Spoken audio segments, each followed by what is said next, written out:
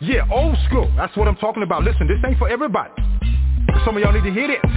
I know you're in the trenches fighting, but check it out. I'm gonna put it down like this so I can help the saints understand. Everything you're going through is all part of the master plan. Or what? You thought cause you got saved everything was gonna be peaches and cream? You better wake up, son. Don't nothing come to a sleeper but a dream. Faith without works is dead. Read your Bible, you know what it said. He who don't work don't eat. Blackers don't get fed. Yeah, Jesus said he who puts his hands to the plow looks back the same ain't fit. Some of y'all ain't been in the trenches 5 minutes and you about ready to quit.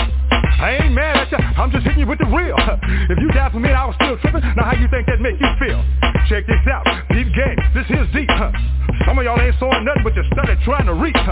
But unto him who is able to possess your fathers by his glory. Struggles might be part of your testimony, but it ain't the end of the story. Now the point is this was prophesied way back in the day. Choir, sing your hook right here and see if the church can relate. I know we can make it. Oh, we can make it. I know good and well. God can work it out. He'll work it out. Work it out. Yeah, he'll work it out. I know we can make it. We can make it. I know good and well. God can work it out. Yes, he can. Yes, he can. Yes, he can. Yeah. Thinking not strange, the fiery trials were to try you. You say, why you? But your church say, what would Jesus do? Why you asking if he ain't trying to do what he's saying? He told you he was going to have tribulations, but you thought he was playing. 1 minute you tell him how good God is and can't nobody beat your talk. The next minute you're backsliding so fast, it's like you're moonwalking. Oh yeah, I'm preaching to myself cause I ain't no better. It ain't like I've been following his every word, obeying it to the letter. But we soldiers, we gotta remember that. Regroup, stay on point. Yeah, bow down, confess, repent, stay humble, let him anoint. It ain't easy as I thought it was. I'd be lying if I told you that. But it showed up getting better all the time. Trust me, that's the fact.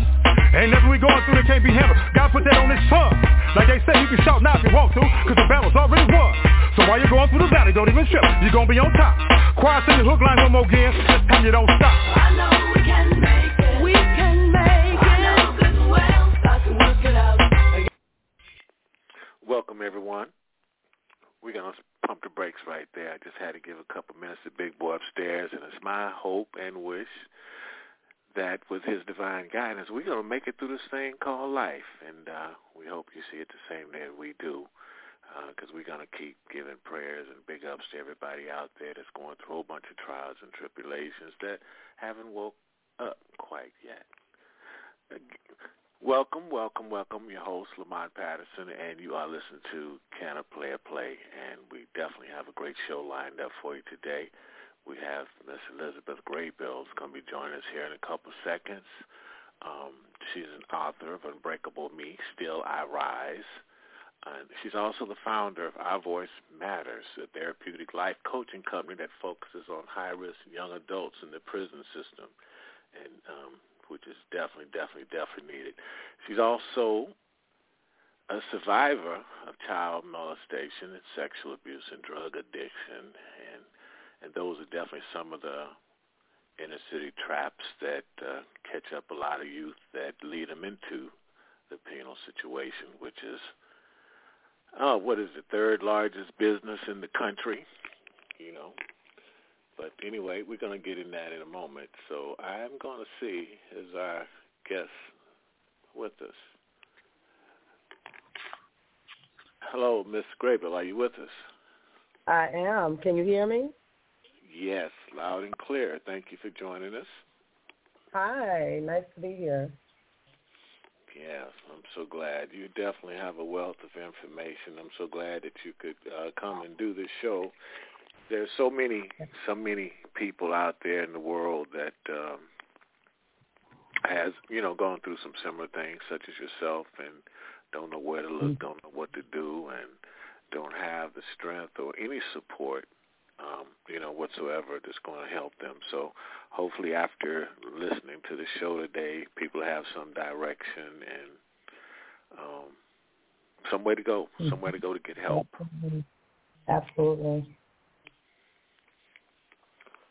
So I guess we can start off with you giving our listeners, I gave you a brief introduction about who you are. Well, I guess you could tell people a little bit more about you than I can.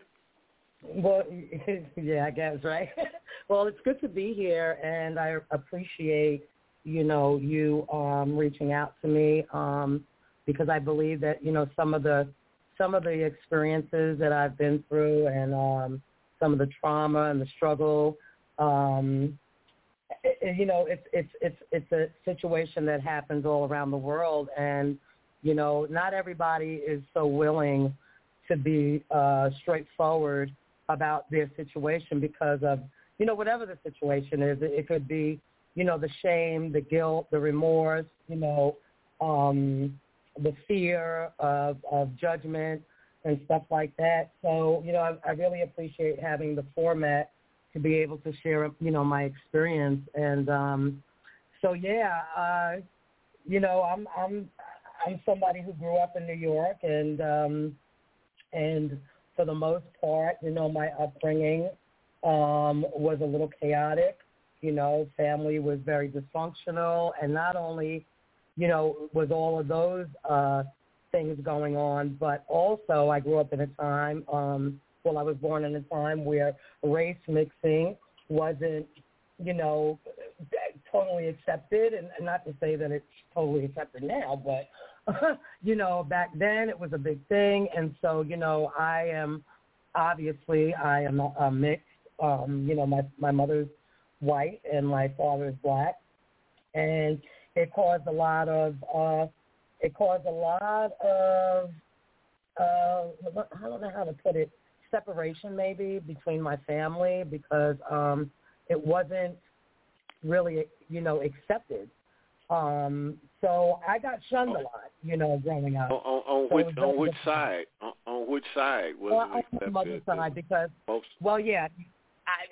the story is so long. But anyway, listen, when I was, when I was born, my mom had some mental, situations going on in her life, and I didn't know who my father was, and actually I never knew who he was until maybe last year. I found out like the whole entire story. But I grew up with my mom and her family, and my mom is white, so I grew up in a white setting, and not really being able to identify and fit in. It was very, very difficult for me because I grew up in this place where nothing looked like me, right?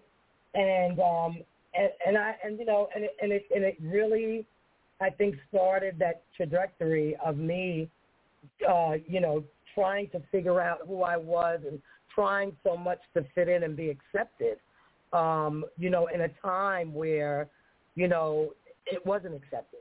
The race thing wasn't accepted, and it wasn't accepted with some of my family. Unfortunately, racism has been a thing in my family, and it still is. So, yeah, it was difficult. It was very difficult. And I think that's, where my story truly began.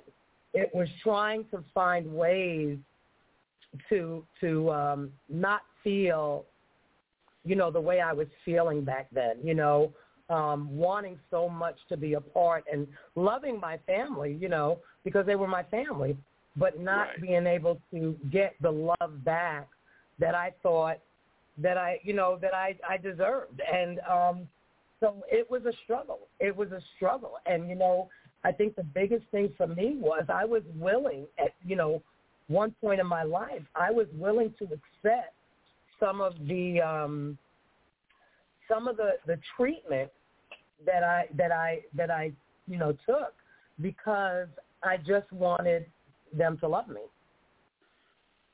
So it was hard. It was difficult hearing, the N-word coming out of, your family's mouth and, in a regular conversation, and you're like, you're there, and you're just like, you don't know how to respond to that, like how to act, or, it was just so awkward, being in that situation. So I think that's where a lot of my problems began. I think it really started like way back then, and, trying to, not having enough love for myself, because I think it got to the point for me where I hated myself so much, for being who I was and not being or looking or, being accepted by that part of my life, that I wanted to erase everything about me. you know, if that makes any sense, you know. So, yeah, it was difficult. I'm trying to, that is a difficult situation. I'm sitting here listening to you talk, and I'm thinking, being biracial, who would you really want to be if you're not really getting love from who you know your family is? So how would you know who you wanted to identify with? I guess that could be confusing. Well, it really was. And, you know, and then I think of, you know, when I got older, because it was so painful, you know, it became so painful. And, you know, when you're young, you really can't articulate how you feel. But as I got older in my, you know, early teens, late teens, early 20s, then I started to realize and notice and understand what all it was that I was feeling. And so, you know, the pain of that was so unbearable at times that I tried to find ways to not feel, you know. And, of course, you know, you're young, you're hanging out, you're experimenting with all these things. You know, so the first time that I was able to experience this high, right, which kind of took me away from all that other stuff, you know, it immediately I became addicted, you know, and, you don't realize it, I guess, back then, but it was this temporary kind of fix, this temporary feel-good. And I think that I felt so bad about myself that I just wanted to feel okay. You know, I just wanted to be able to exist in my own skin. And unfortunately, drugs and alcohol, you know, helped me do that, you know, and it helped me do that. And I have to say this, it helped me do it, but it helped me do it, you know, it was a temporary kind of thing, you know. And so, of course, with drug addiction, you know, the high never lasts forever, right? So you want to continue to try to continue to get that feeling. And so, yeah, it kind of just spiraled out of control. And, but, yeah, it just had a lot to do with, you know, this crisis I was going through, this identity crisis. And unfortunately, you know, even when, and listen, I grew up around a very multi-environment. And what was really unfortunate for me was that it was very hard to be accepted on both sides of the aisle, because it was either I wasn't white enough or I wasn't black enough. Right? So I struggled with both sides, and I got some grief from both sides, believe it or not. So yeah, it was just crazy. Why don't you just, hey, look, well, you're fortunate now because those whole stereotypes done changed. Now you're in high demand now. Yeah, ain't that something? Yeah. Something. So, you know, but yeah. So Elizabeth, I can understand how that could spiral into the drug addiction, because basically when you went into it, it was a coping mechanism. And absolutely. It was a coping mechanism which allowed you to, like you said, feel better with all the things that you were going through, but all the while not knowing that it was taking you down a whole nother path that you really didn't want to go down. Absolutely. Absolutely. It was, oh man. It was something that I will say that I always pray and wish that no one ever has to really experience. And you're right. It took me down this other place where I subjected myself to so many other tragedies. It opened the floodgates to almost, I want to say hell, you know. Right. And well, that was taking me into my next question for you, because, well, actually it's a two-part question. And the child molestation, was that prior to or during the same time you dealing with these other things? Well, the child molestation, I was around 6 years old, and so that was something else too. Besides the differences with the racism and being biracial, also, I experienced child molestation. So, and it was a friend of the family, And I talked a little bit about it in my book. And what the unfortunate thing was about that, and I could admit it now, is that back then, I'll never forget this. They used to call this man, his name was Captain Bill. I remember this, right? And he used to come around and he would make me do things. And what was so sad was that I don't think I had a fear back then. I don't remember being fearful, but what I do kind of remember was he was the only one that really paid attention to me, right? And so I think as a child, you've got somebody who's pretending to, love you and care about you, and, and I think that as a child, I looked at, I seen that part of it, I think I knew in somewhere inside of me, and again, I was a child, so you're really not able to articulate what you're feeling, but I knew, a part of me knew it was wrong. But then there was this other part of me that was like, sometimes happy to see this person because I never got the attention that he gave me, because again, there was a racial divide in my family. And, so the little bit of attention, it was like any attention was good attention, even if it was negative, right? So, I recall that. And how sad is that, How sad is that, that a young child, that is feeling alone, and I felt very alone. And when somebody, unfortunately, a damn pedophile, right, showed me a little bit of, and that's what they do, right? So they always got to bait you and kind of groom you into liking them and, trusting them. And so he did that. And so, yeah, it was just a sad thing, sad.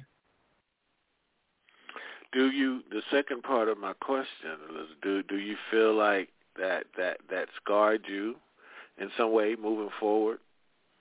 Yeah, I do. I think that, again, somewhere in me, in that little mind of mine, back then I knew that it was wrong. And it wasn't the first time, because I had also been molested by another family friend, and it was a woman. And I think that, again, as I got older and I started to realize these things that had happened to me and, how wrong they were. And, yeah, it took me on this other, journey where, even that became so painful to even think about, being violated in that way. And I think it hit me even harder when I had my first child, looking at my daughter and thinking, oh, my God, the things that had happened to me, it just made my skin, like, to think that somebody would do something like that to my own child, really, really had a very, very bad effect on me. Yeah, it did. It did. So what did you do? How did you deal with those emotions? Well, how I dealt with those things was by using. I mean, it was drugs and alcohol always. Alcohol became a really big issue in my life, and so that was my kind of, getting away from that feeling. It helped me forget. Not really forget. Well, it helped me to focus on other stuff and not think about that so much. But, again, my addiction went through different phases. It was alcohol.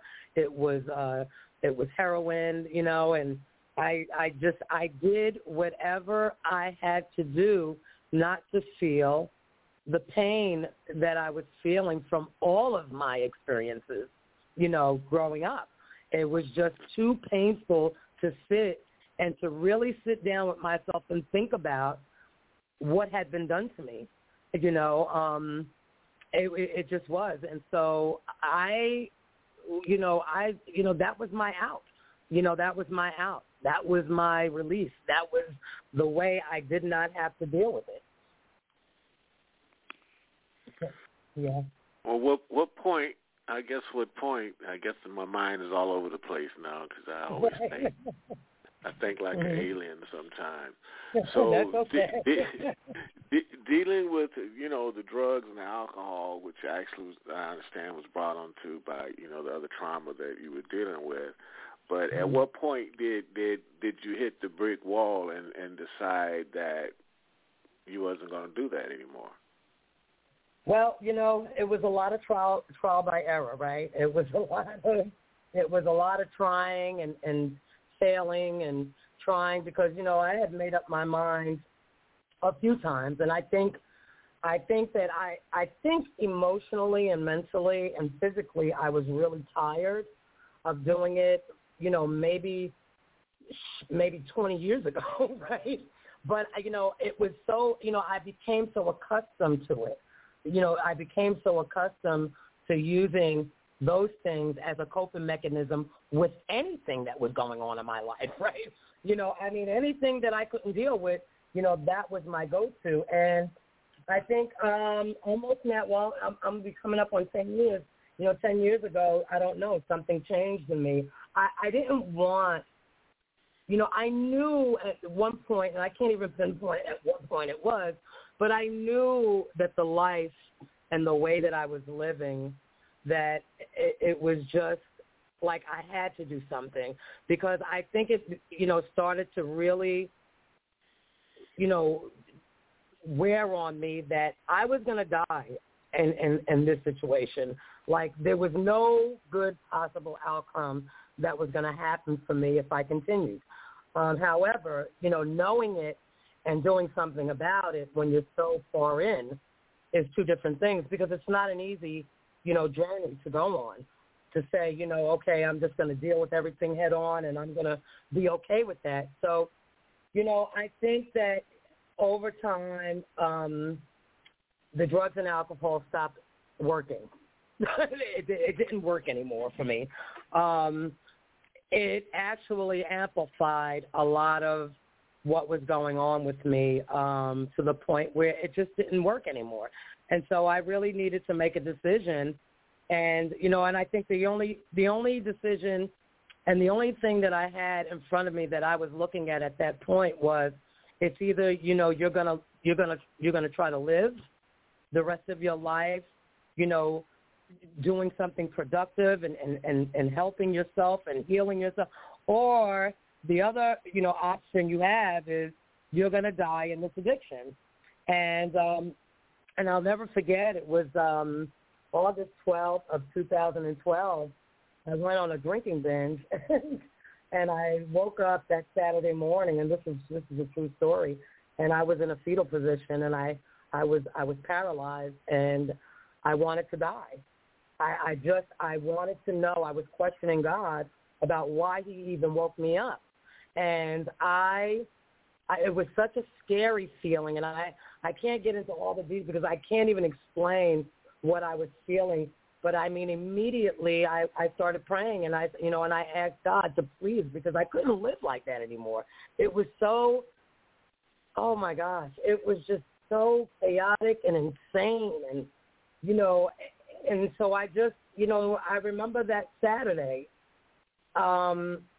It was just, I don't know, something clicked. God really stepped into my life, and and I remember and I've made God a lot of promises before, I want to say, that I was going to stop if he just helped me to get through something, Well, you say so, you made a lot of promises.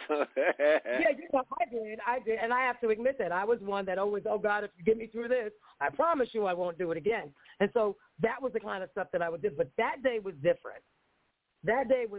And I just asked for the strength to be able to get through the feelings that I was going through in that moment of despair, of degradation, of shame and, guilt.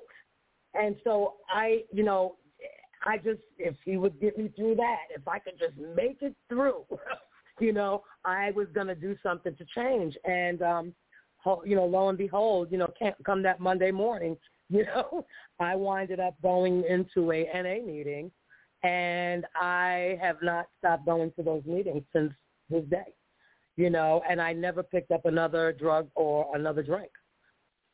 And so it was just one of those things that I just cannot explain, but I knew in my heart that I was ready. I was ready, and I think that that's the big thing that people need to know about addiction because, you know, I tried to get clean many a time, but I did it because of all the wrong reasons. You know, I was doing it for other people. I was doing it, you know, to prove to other people I could do it. But all that time that I was doing those things, I really didn't want to stop, right? So it never really lasted. You know, I could do it for, you know, months. I mean, even when I was pregnant. I mean, you know, I had 4 kids, and I was able to stop using drugs then, you know. But my problem was it wasn't really stopping. It was staying stopped for me. You know, because the moment that I had to deal with anything that was traumatic for me, I needed to have something to take me away from that. So, yeah, you know, it's a process. But I think the biggest thing about, you know, recovery is you got to want it, right? You have to want it. You know, that's the only way that this thing works. And so, you know, I tell people, you know, even when I sponsor people, listen, I don't judge, you know, but one of the biggest things that I ask people is, what are you willing to do for your recovery, right? And that was the question that I had to ask myself. What am I willing to do? And, you know, it came down to I was willing to do the same thing that I did for my drugs. I was willing to go that extra mile for my recovery. Because, honey, I went through hoops to get drugs. You know, I mean, I remember being in New York City walking in blizzards, you know, to get some dope, you know. And so you have to be that motivated, you know. And so, yeah, it's a process. You know, it's listen, this thing doesn't happen overnight, but it does happen over time, right? We do recover, not overnight, but over time. You know, we just have to be willing to put in the work. Well, the things that you've experienced in your life, I mean, you got a wealth of experience, a wealth of things, and people usually learn from people that have actually walked the walk and not necessarily talking the talk.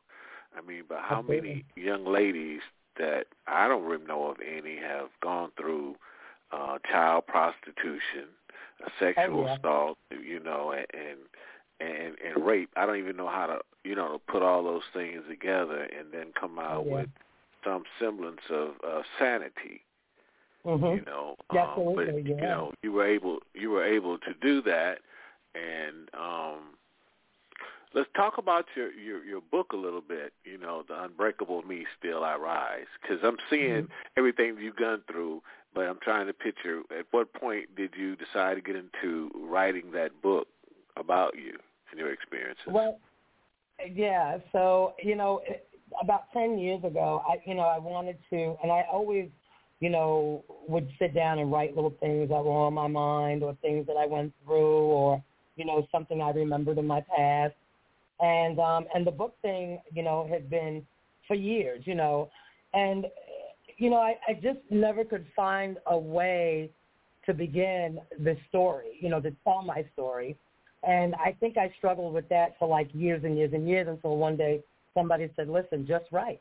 You know, just write down what you know, just talk about your experiences. You don't have to be, you know, it doesn't have to be exactly in order because, you know, I was one of these people, I don't know where to start and I don't know. But, you know, it was just be honest. You know, just say what you need to say, and then you can deal with all the editing and all that other stuff later on, right? So, but about 10 years ago, I wanted to do it, and I just couldn't bring myself to write. And I got in touch. I reached out to some people in New York and about a documentary because I figured, okay, well, you know, right now I'm not in the place where I want to write it, so maybe I can get somebody who's interested in just telling my story, which I did. And actually, I don't know if I mentioned it, but I do have a documentary that's still in post-production right now about my life, and it takes me back to, I go back to New York, and we kind of talk about all the things that happened, where they happened, and, you know, so on. It deals with the racism issues that went on in my family with my mother's brother We addressed that in the documentary, what, effects it had on my children. So they participated in it, sharing what their thoughts were and how they felt. So I got this documentary. Hopefully it'll be coming out maybe this year, next year. I don't know. They're still kind of working on some stuff. But that's kind of what inspired me. And I think that, after all of that, I just sat down one day and I said, listen, I have all this stuff, that I've written over the years. I said, so let me just start putting some of this stuff together in order and when it happened, how it happened, And so I kind of did that, and I said, you know what, let's just do it, let's just, put it together. And I still have so much more, This is a short read, and it kind of talks about parts of my experiences with different things with the child prostitution that I found myself in, into at that time. And I think I might have been about 14, 15 years old when that started, being kind of recruited into that, being around older people that weren't doing, the right thing. But yeah, so I just kind of, said, maybe it's just time to just get it out there because, I think a lot of my story and a lot of what I've been through I don't even think, I kind of know that there's so many young women out there and even men at this point that has been through these traumas and been through these things, and it's so difficult to share that, to other people. It's just it's not easy telling someone, this happened to me. So I kind of felt like, what, maybe this will inspire somebody or give somebody the courage to say, me too. Well, I definitely appreciate and respect the fact that you have the courage and the strength to do that because I understand that one of the biggest tools that the perpetrators have is to try to, shame their victims and not talking about it or telling anybody about it. And I've said several times on this show that, the pedophiles, they get jail sentences. And the children get life, and the children get life sentences.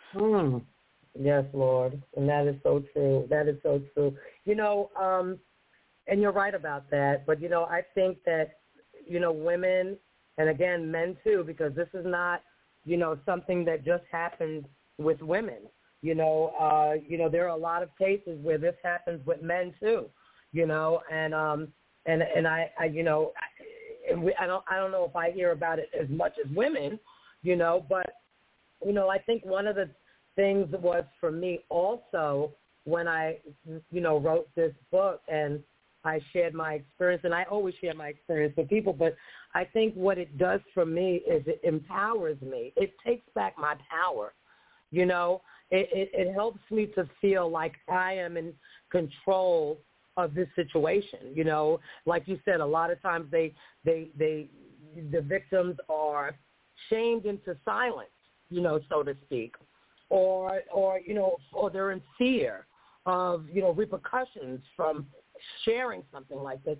And, this is the most powerful thing that I think a person who has been through something like this, some kind of a trauma like this, to do for themselves is to be able to take back their power and to say, I am not going to be a victim.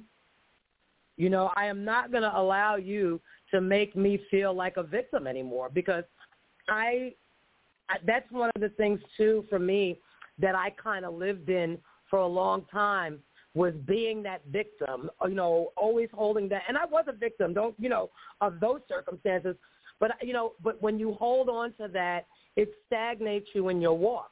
So I had to say to myself, listen, either you're going to be a victim or you're going to be a survivor. And you're going to, and you're going to step up and you're going to say what you have to say and you're going to expose the dirt and the garbage for what it is. And you're going to walk away with your head up and you're going to feel good about that, because not only was I living in that shame and that guilt and that fear, but now I have a way that I can also put that perpetrator on the spot. you know? Like, you're going to live in that too. You understand? You're not going to walk around here with clean hands and the freedom to do whatever it is that you do and not be detected while I'm walking. You know, so it was one of those empowering moments for me where I was just able to say, you know what, the heck with it. And even with my family, because, you know, I got a little bit of grief about that, you know, what I wrote about the racism and stuff like that. And, you know, of course, people are going to disagree, and I disagreed, you know, with them. And, you know, and I had an opportunity to face them and to share with them what they made me feel like and my experience that, you know, and the way that they made me feel less than, like I wasn't worthy of love. And, you know, so I was able to confront my family about it too, you know, and I'm not going to say that. Yeah, absolutely. And, you know, and again, even to this day, it's like, you know, it is what it is. And, you know, and everybody's like, no, but that's not the case. But that is the case. And that's the problem. People can't admit to their crap. You understand? And you know, you call a spade. And that's what it was. And so it gave me an opportunity to also address that. And I feel good about it, you know. And I must say that, you know, the relationship hasn't gotten any better. But, you know, for me, I feel relieved. I feel lighter. I feel, you know, victorious in this right now. Like you know, because I called you out. I'm letting you know that I know who you are. Like, I see you. I know who you are today, you know. And so, and that's with my own family. So, you know, we have the power. We can take back our power, and there are things that we are capable of doing that, you know, we couldn't even imagine, you know. You know, and I feel really good about that. If nothing else comes of that, I know this, that my soul is clean. You know, I am free. I am free from all of that, you know. So that's a good feeling. That's the most important thing, that your conscience is clean, and they're the one that have to deal with that, because the truth, what they say, the truth will set you free. So Absolutely. You're free. You told the truth. So that's something that they have to deal with from now on, and then now on some more. Okay, thank you. But listen, for the listeners that just joined the show, you'll be able to hear it in its entirety, and not long. But for those that just joined the show, if you want to join us, the number is 646-929-2870. Press number 1 on your phone if you have a guest or a question. A question for our guest. Press number 1 on your phone and let us know, and we'll let you join the conversation. You know, I understand you taking notes and something and doing those type things, but, you know, we all can help and do something, and I know we all know somebody is going through some of these things, so don't be afraid to press number 1 on your phone and ask the question if you have one. Absolutely. Right. I'll put that one out there. So absolutely. I could see how everything that you've dealt with have brought you to Unbreakable Me, Still I Rise.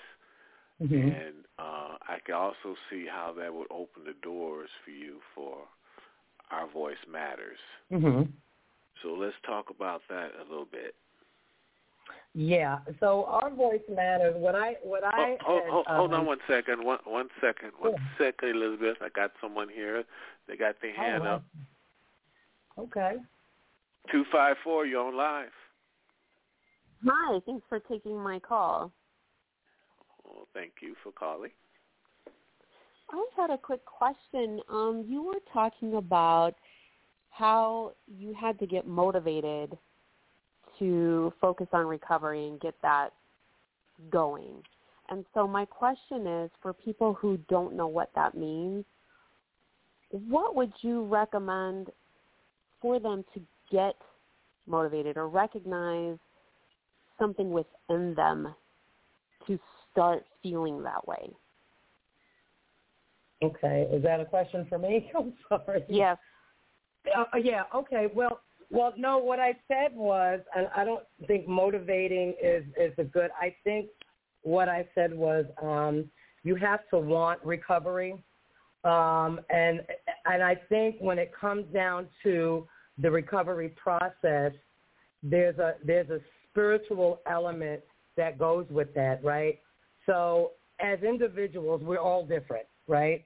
We're all different. We all go through, whatever we go through, and we all have our limits.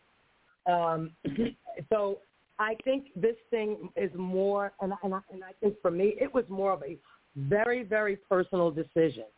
I mean, I don't know if motivation, because I was motivated to do, I mean, I didn't want to use drugs, right? I didn't want to, be in that position that I was in. And I always had that motivation to stop. The problem was I didn't have the will. And I didn't know, exactly how to do it. And so, for me, it took some trial and error, It took me, because, again, I tried to, recover, prior to, me being in recovery now. I went through a process. I went through, one of the recovery houses and stuff like that. And it took a lot from me because my addiction was stronger for me than me wanting to recover. So, it really depends on an individual, and what they want, because only they know when they're truly ready to stop,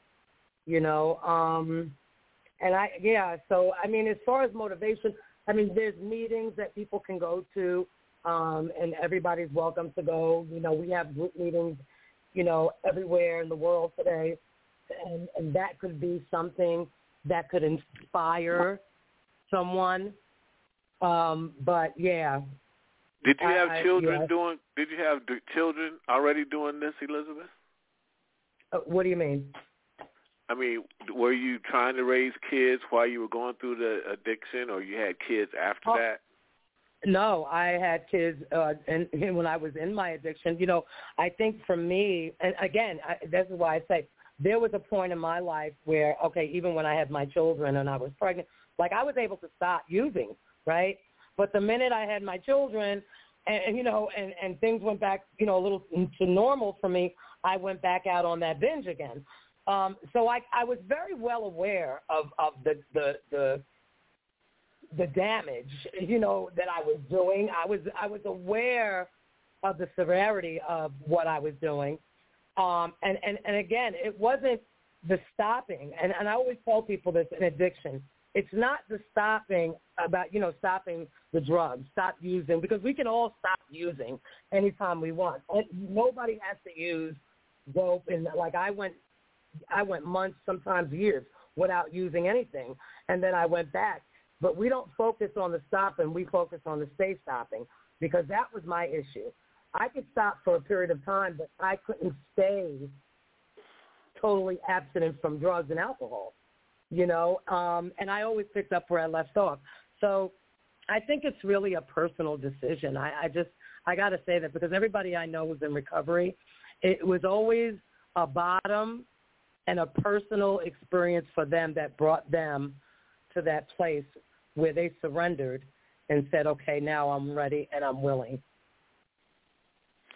Because we hear a lot about people that's suffering from addiction. They stop because something traumatic happened in their life. Either they have a really serious accident and they make a decision to stop, or they're tired of being resuscitated and they decide to stop, or they find religion and they decide to stop.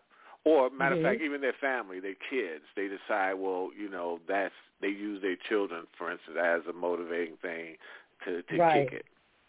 So, well, I did that too. But, yeah, and, that's the funny thing about addiction is very cunning, and very baffling, right? And I can tell you from experience and from people that I know that, and I know a lot of people in recovery today, that will tell you that none of those things were enough for them, to stay, away from using drugs or the use of drugs. And I have that experience too. You know, when you're trying to recover for the wrong reasons, it doesn't work. And I'm not saying your kids are not, you know, they're the wrong reasons, but it has to be something that's personal in you. Because listen, I had kids. I had a mother. I had a family. I had people that cared. I have friends that cared about me, that really, you know, wanted, you know, were you know, I had they had my best interest. They wanted me to get help. But none of those things was convincing to me, right? It was something in me that happened that just, you know, that light bulb went on one day, and it was like, what the hell are you doing? Like, and I think for me, it was literally a life and death thing. You know, those were the two options that I was left with at the end of my road, right? But again, I have to emphasize that everybody's, you know, end of their road or everybody's bottom is different, right? Because it could take something like a jail sentence for somebody to say, you know what, I'm not doing this no more. So every individual is different, you know, and it doesn't, you know, it doesn't matter how you get there as long as you get there, you know. It doesn't matter what was the main factor in why you stopped. It's the main thing is that you stop, right? So we kind of look at, you know, it don't matter how you got here. It doesn't matter how you got in recovery, whether it was, you know, you had an accident or, you know, you went to jail or, you know, you were resuscitated. You know, there has to be something that has to be that light bulb that turns on inside your spirit, you know, because at the end of the day, we all know this. If we don't know anything else, this is what we do know, is that the only place that drugs is going to lead you is jails, institutions, or death. We definitely know that. So those are the only three places that you can go when you're in addiction. And drugs always win. Oh, listen, they do if you let it. You know, they do if you let it. I mean, we do. Well, I was referring to the people that do drugs a lot casually, and they always say, well, I can stop whenever I want, you know, because I'm controlling this. I'm in control. You know, I'm in control of this. Listen, that is the biggest lie that drugs can tell you. You know, just like alcohol. That's a lie. You know, that's a lie that we tell ourselves, you know, to justify and rationalize our most outrageous behaviors while we're under the influence of those things, you know.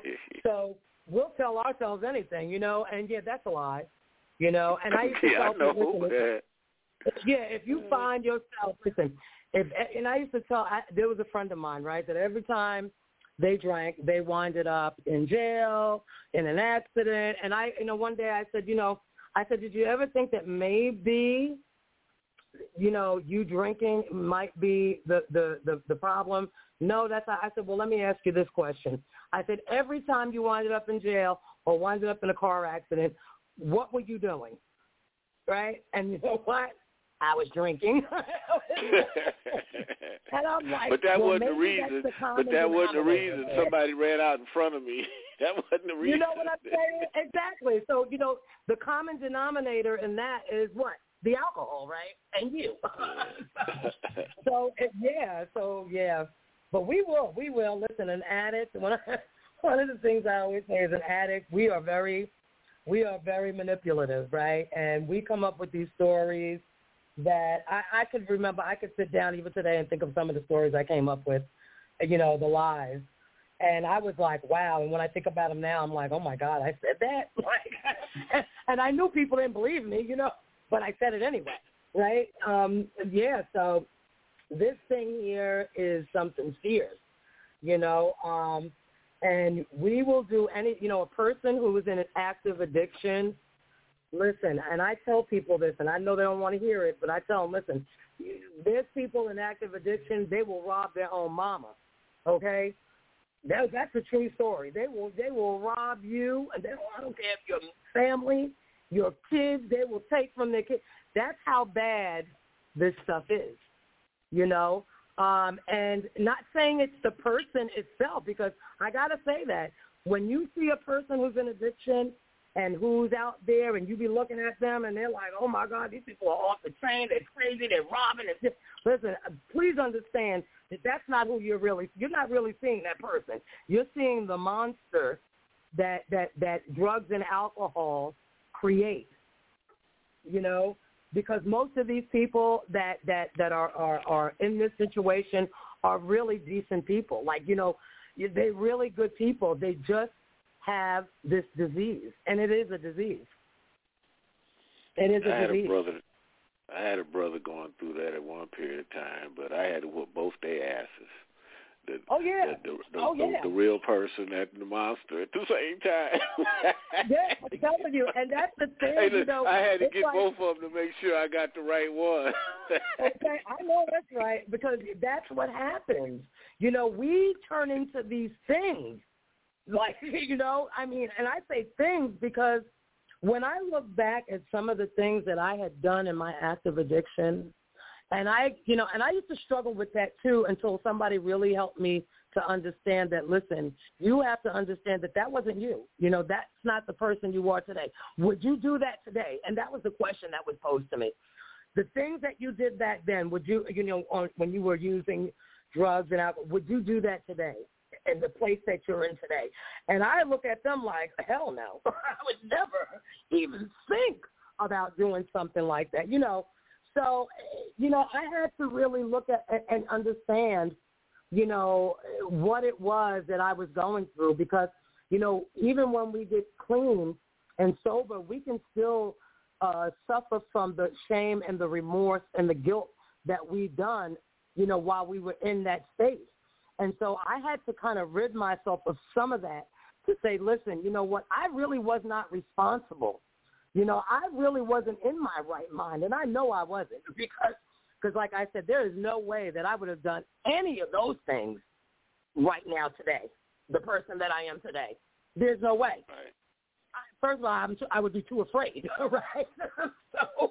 So, but, you know, that thing is a beast. You know, it brings out that piece in a person that, you know, we don't ever want to see.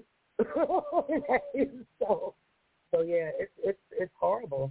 Yeah. Well, the blessing is you was able to survive, and you able to help some others that are lacking the ability and the strength that you've had, you know, to pull yourself up to do what you're doing now. So, hey, that's a great thing. Well, you know, I think the key is for me, and this is what I try to give to other people is, you know, you have to dig deep, you know. You have to sometimes go backwards in order to go forward, right? So, you know, even dealing with these young folks, you know, we have to be able to give them permission and give them the what could I say, the security and without judgment. We have to be able to allow them to open themselves up to us without fear of reprisal, you know, without any of that stuff. Because some of these young folks, you know, have gone through and are going through the same things that I've been through in my life, right? And are afraid to share those dirty little secrets, you know, those secrets that keep us hostage, right? That we are, you know, that we're afraid of how people are going to look at us or talk about it. We have to get these, you know, and my thing is I think by telling my story to other people gives them permission, right, to tell theirs, you know, without being judged, without being looked at like, you know, they're from another planet, because, you know, they do get that sometimes. So when I share, you know, my story about being molested or being raped or whatever the situation, you know, has occurred in my life, you know, I always find one or two that'll turn around and pull me over and say, you know what, Miss Elizabeth, that happened to me too, you know, but I've never told anyone. You know what I'm saying? So, you know, so there's power in words and there's power in sharing, you know, these stories, you know, because it gives people the courage, you know, the inspiration, the permission to free themselves without all that other stuff that they're thinking about. What are people going to think, or should I say it, or afraid of somebody else going back and confronting. Because I always tell these kids too, listen, it's your choice whether you want to address it the way you want to address it, right? Because when somebody tells me something in confidence, it's in confidence. I don't cross any boundaries when people are sharing, especially kids, right? You have to give them the power to be able to do it themselves. You give them the support, you give them whatever it is that they need to get through that hurdle, right? But when someone tells me something, until they're ready to share it with someone else, it goes no further. And I believe that you have to build that kind of trust, with these children too. So, this is a powerful thing that we're talking about when it comes to. But again, you have these kids that are coming from homes like mine with addictive parents, with parents that are out there, they're smoking crack, they're doing all this stuff. These kids don't know how to react. And I'll tell you another thing. When I look at the juvenile justice system, it's very painful to see how these kids are put in these places, right, as an alternative, because, the thing is that these are bad kids. They're out of control of this.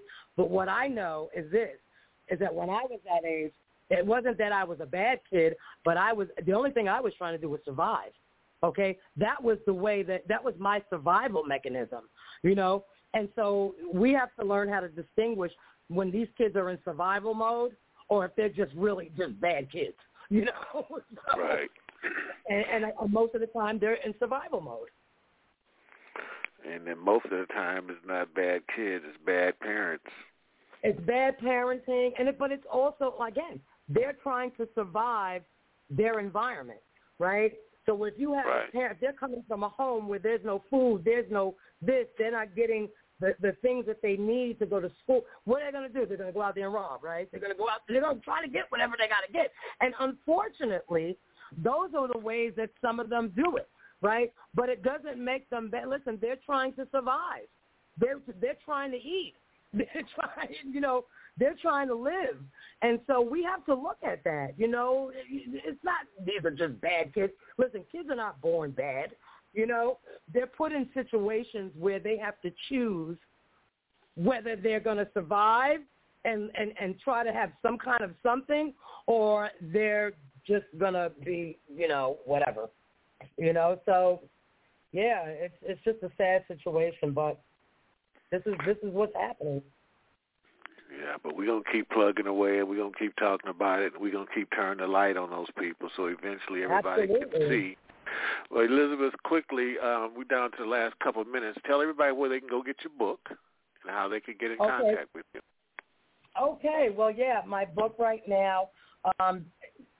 So now we're out of stock on my book. I have the e-books are on Amazon, but they are on Amazon, Barnes & Noble, Goodreads, and also if anybody needs to get in touch with me, they can always reach out to me through my email, which is ourvoicematters001@gmail.com, or you can just go on my Facebook. It's Elizabeth Graybill, and because I do a lot of responding on Facebook as well. So we appreciate you, Elizabeth. You gave our listeners a whole lot to listen to, and everybody go support Miss Elizabeth Graybill.